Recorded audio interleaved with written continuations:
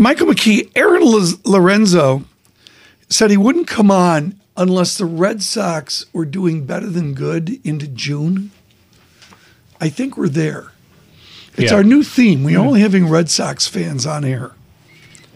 Did you know that, Mike? That's our new theme. Oh, I didn't realize that. Yeah, it was an executive decision, man.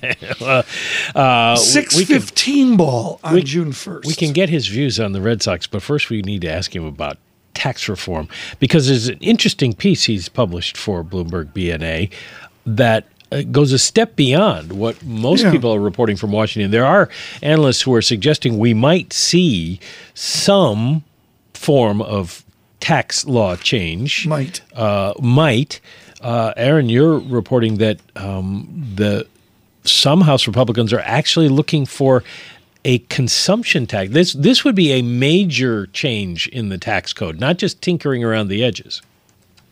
Good morning, guys. You're right about the Red Sox, and you're right about these income tax changes. If Congress were to adopt more of a consumption-style tax, that would affect almost all of us. We wouldn't be paying taxes as we currently do. First of all, who's behind this? How much juice do they have to get something like this even into the committee level? Well, I would say this is all still an ideas type of process, ideas phase. But there are some fairly senior members of the committee, the House Ways and Means Committee we're talking about here, that has jurisdiction over tax law. And one of the members there has been very strongly pushing what he describes as a consumption type of tax on business cash flow. I'm talking about Congressman Devin Nunes from California. He is pushing hard to have his proposal included, or a variation of it, as part of what the Republicans in the House are describing as a blueprint. It's a plan that they expect to put out in about the next few weeks. By the end of this month is what we were most recently told. That would almost serve as a roadmap for ideas that they want to try to push forward next year. So I get that. An overhaul blueprint might kickstart consumption tax discussions. I get all that, but your wonderful work for BNA has every R person in there. Let's assume they ram it through the House. They have to go to the Senate, right? What would their legislation or their proposals do in the Senate? Well, that's right. It's hard to know how much this would resonate in the Senate, where Democrats have more power right now. They're not in the majority, but they have enough seats right now to block things, and they very well could be in control next year of the Senate. So you could have split Congress again.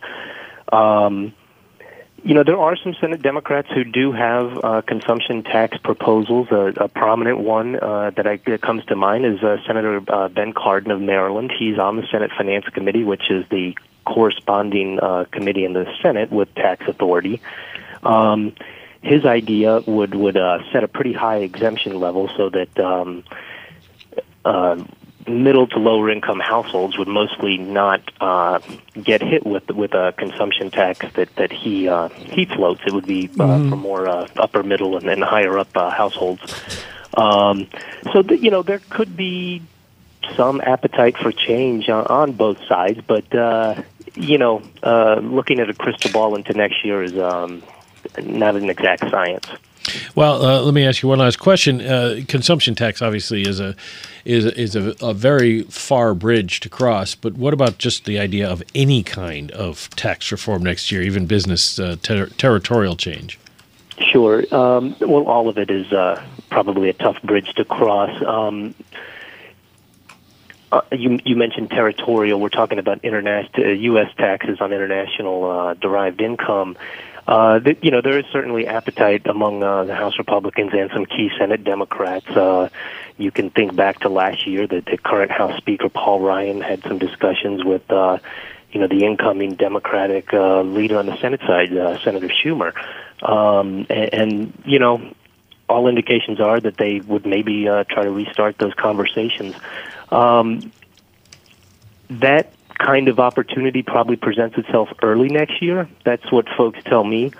We have a new president coming in January, and we'll see what the new administration and the reshaped Congress looks like and how they work together in the first few months. Aaron Lorenzo, thank you so much. With Bloomberg BNA.